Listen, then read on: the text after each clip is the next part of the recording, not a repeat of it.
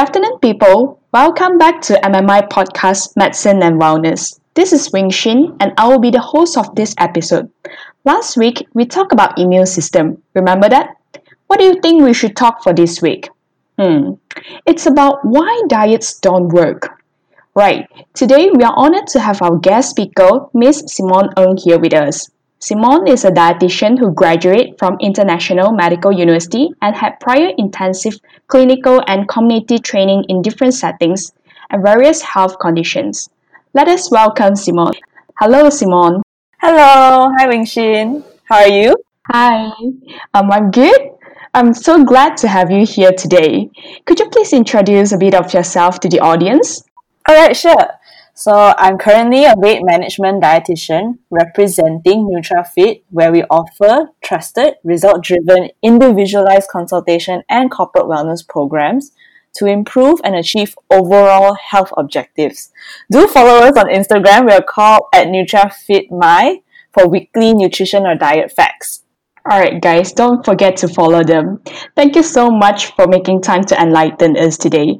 Before we start, I have a query.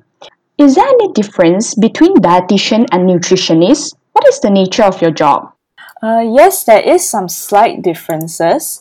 The main thing is, whereas for a dietitian, we are qualified to diagnose this eating disorders, and we design diets to treat specific medical conditions.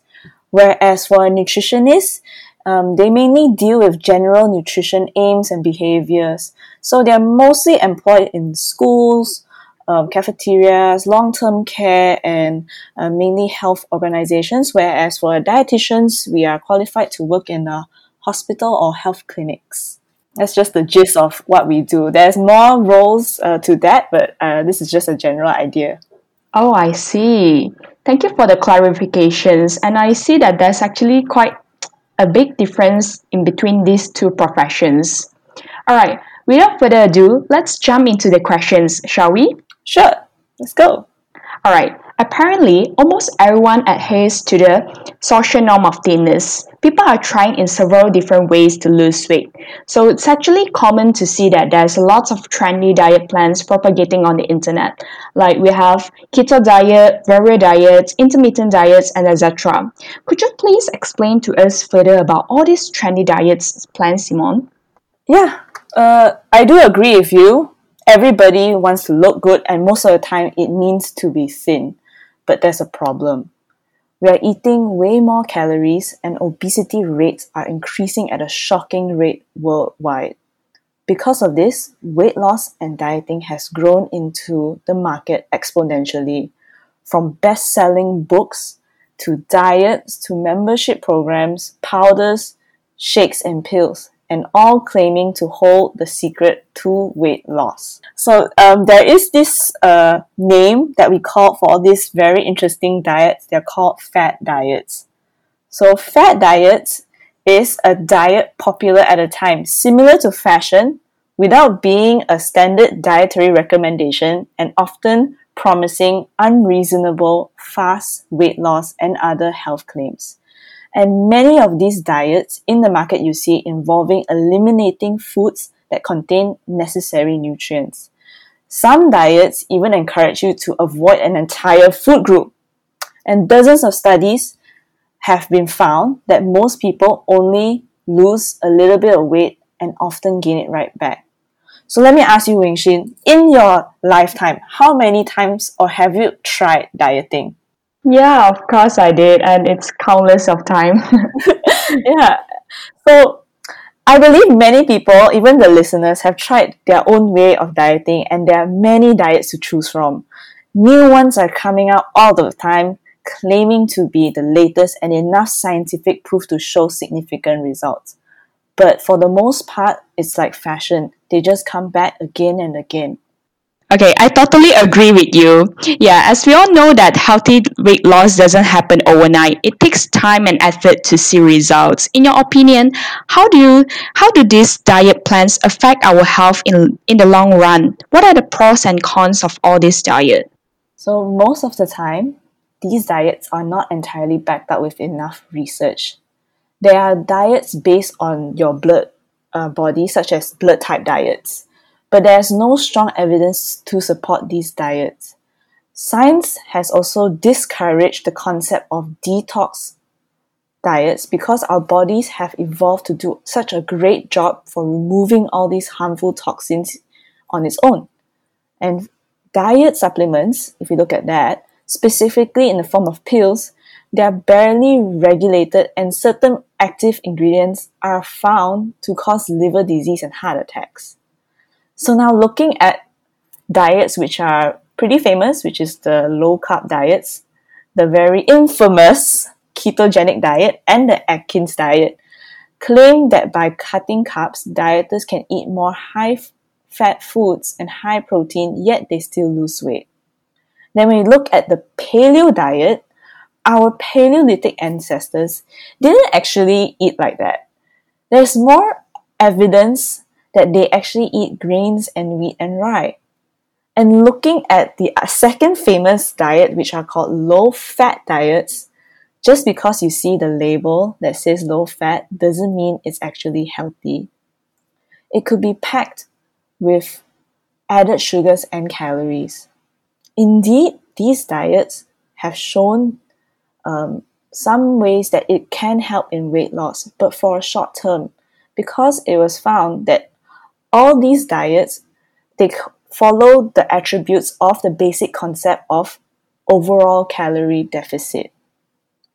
So I'll give you a better example. In 2018, Dr. Christopher Gardner and his team conducted a study to look at the really two popular diets, which is the low-fat and the low-carb.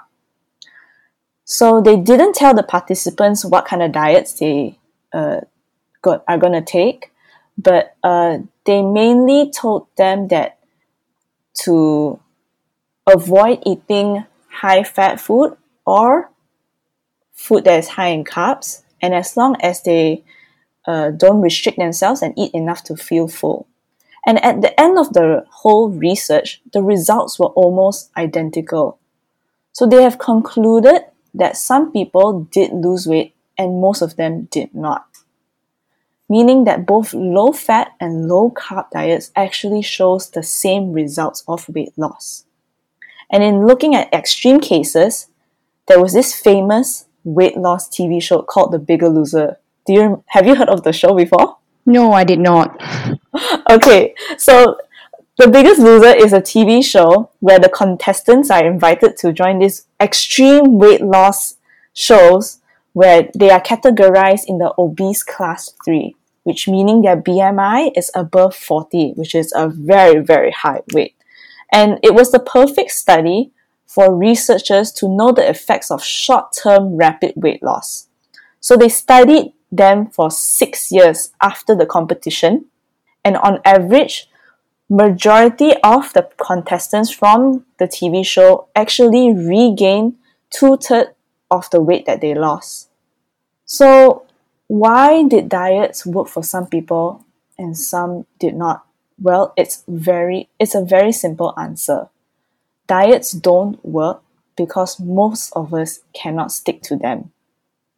But many of us see it as a personal failure because that's how normally diets are being marketed online or when you see where they claim drastic weight loss that is very, very easily achievable.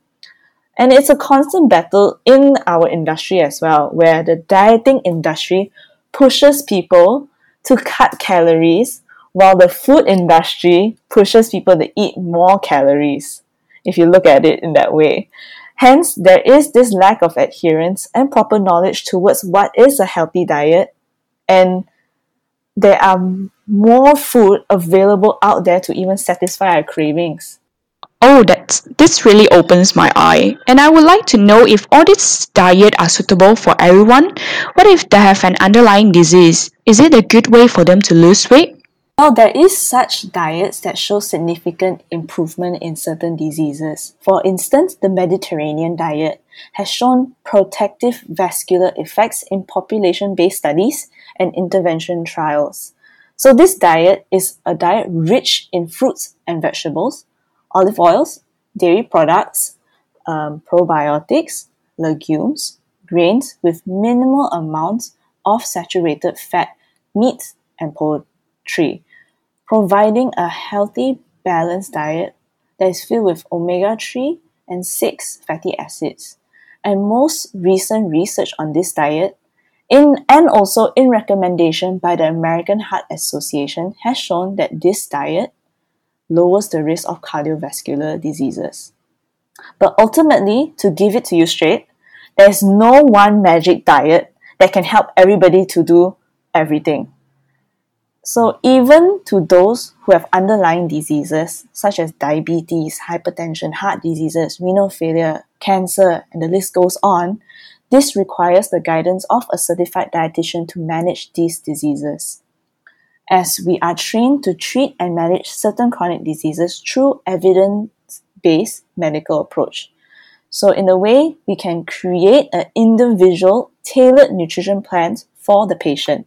It seems like there isn't a perfect diet for everyone owing to individual difference in gene and lifestyle. And at this part, the dietitian really play an important role in tailor nutrition plan for the patients. So in this case, could you please suggest us some general simple tips and strategy to lose weight? Yes, I've come up to 3 very important tips to have a sustainable and consistent weight loss and dieting ideas. So the very first one is to make small changes to prevent excessive weight gain. It is important to set a realistic and achievable goal to attain that can be maintained over a period of time. For example, a lot of clients came up to me and they'll ask me, can I lose 10 kgs in 1 month? I mean, it is a very far-fetched, but at the same time, we want to make sure that it's realistic where it's also safeguarding the mental health of the client itself. Because it's very stressful if you're suddenly targeting a goal that it's one very hard to maintain, because that means restricting so much calories. And I believe we're all bombarded with different diets and different options to choose from. So it's very important to work together with a dietitian or a nutritionist to break down these options and find the most suitable plan and set a realistic weight goal for the individual. So we understand that weight management is not a short-term program. You have to remember that weight loss is a lifelong journey. So, for example, when a person gains weight, it is gained over a period of time. It's not like you eat that one extra burger, then the next day you gain 1 kg or a kilo, right? It's over months and years of excessive eating that causes the weight gain. So when we look at weight loss, it's also the same thing. We have to use months and years to bring down that weight sustainably and consistently. Then we get to see the changes over time. So the second important thing is the emphasis of eating whole foods. While some whole foods may contain high in calories, but they are very nutrient dense and filling. Because while you're eating a complete meal with all the macronutrients, you're ultimately eating micronutrients and other nutrients that are very important to you, like fiber, phytonutrients, antioxidants, probiotics, that can help with the weight loss and improve overall health. Hence, focus on the overall quality of your diet rather than just on a single nutrient or food. Lastly, my third tip is to modify your lifestyle by cultivating healthy habits. Like I said in the first point, make small efforts to change your lifestyle or environment. Not only just changing your diet, but your mental health and physical health are very important too. So meaning to say, you can slot in more time into burning all these calories. Have a healthy support system. Have your friends and family to support you in this weight loss journey. And don't overwhelm yourself with drastic changes. Take things one step at a time. Cultivate new healthy habits first, and then only move on to the next one. For example, maybe I would say I eat chips every single day. Why not? You change your lifestyle in a sense where, okay, you know what, for this whole month, I'm just going to eat potato chips once a week. Then once you get used to that habit, okay, the next month, what's the next healthy habit that I'm going to cultivate next? So as you continually making these small little steps, you don't feel that burden or stress whenever you are, having the goal on losing weight. It feels much more happier, and you won't see weight loss as a huge burden. Yes, I agree with you. And I think consistent and determination is the key to lose weight as well. So I've really learned a lot from you on this conversation about why diets don't work and how to make it work. Thank you so much, Simon. Before we end this episode, what would be your takeaway message for our audience? Well, I also have 3 important takeaway messages for everyone. Same like the 3 tips, so there will be 3 takeaway message. The very first one is, regardless of whichever diet you choose to follow, the key in dieting is to find the diet that you can stick to. So it's no longer considered a diet, it's just how you eat. Secondly, is to change your relationship with food. Eat in moderation. Know what type of food that are good for your body and make small changes in your daily meals. Like I said before, maybe just swapping out, eating fried chicken every day to reduce it to once a week, or replacing high fat foods or high carbohydrate foods to fruits or healthier options. And lastly, at the end, work towards a healthy lifestyle, or we can call it flexible eating, with the 80 to 20 ratio rule. Meaning, 80% of the time, you focus on consuming whole and nutrition foods, then 20% is that you can allow yourself to have that leeway for your favorite unhealthy foods. However, this is not a scientifically proven ratio to provide the best health benefits, but it is the essence of the concept where you have the flexibility to choose the choice of food that you want to eat. Always look for healthier options, but at the same time, don't be afraid to indulge that favorite flavor of ice cream or cake with your friends and family.